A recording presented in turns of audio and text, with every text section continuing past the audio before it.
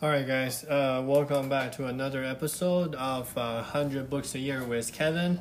Let's start a new book today. We're getting closer to that 100 books mark. I'm really excited. This is book number 98 for season 1. So let's talk about a book called The Making of a Manager by Julie Zhuo. She's Chinese. She joined Facebook at a very early age and while the company was still young. And then she became the VP of design at Facebook a few years later, right? So she kind of witnessed the fast growth of Facebook, like their early stages, and then like the chaotic, sign of becoming a junior manager and then become I can say a VP level executive at Facebook. And I really like this book because it's actually very, very readable.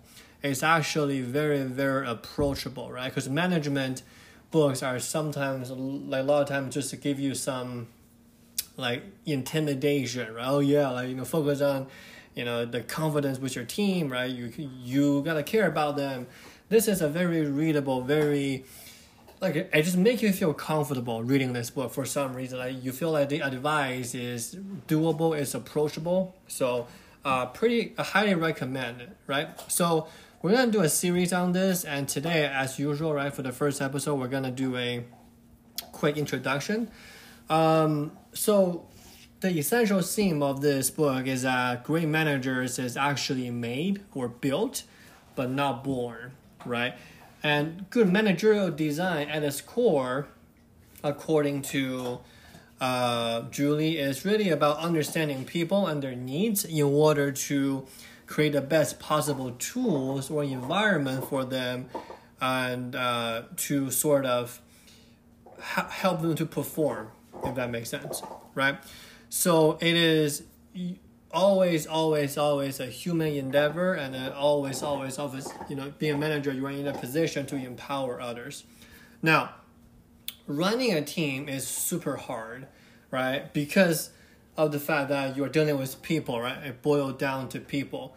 And all of us are multifaceted and have complex inner wirings, and in the sense that it's really hard to have a very, very good management pace or management mindset to get people on the same page, right? Now, the thing is that management aspects has nothing to do with employment status and has everything to do with you are not trying to get something done yourself. It doesn't matter what kind of a superstar you are in your work, but it's really something that you are giving up personal control, and then you need to manage other people to get a similar or higher output than you are, so that as a team of people, you are going to get a higher output compared to what you are currently doing, right? And that brings to the discussion, right? Like, how can we tell somebody is a good manager or somebody is an average manager, right? Julia used to think that it's like passing the driver's test, right? Like, you learn the rules, you pass the test, boom, thumbs up, you're a good manager. I think that's really funny.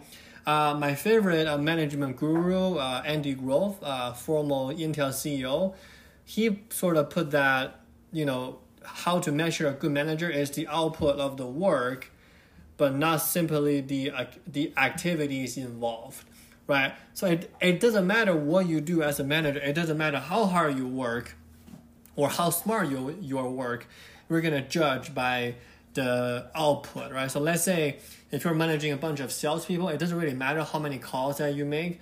What really matters is how many sales that they make. What is the total outcome of the sales conversation, right? So another example is if you're really care about is in a sense, educating children, then a great management team will really be helping your children to prepare for education, for higher education, for college. But an average manager will do something like that, but not to a certain extent. And bad manager will fail to fail to prepare your children for higher learning. So in a sense, it really simplifies it for a bit, right? We're talking about is measure the output, but over time will tell, right, who is a good manager and who is a bad manager.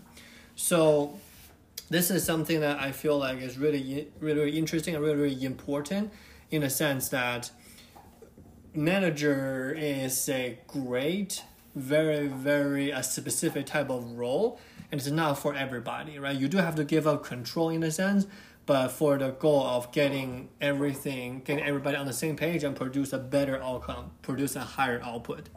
So that's it for today. We're gonna cut it short today, and then tomorrow we're gonna talk about something a little bit more specific.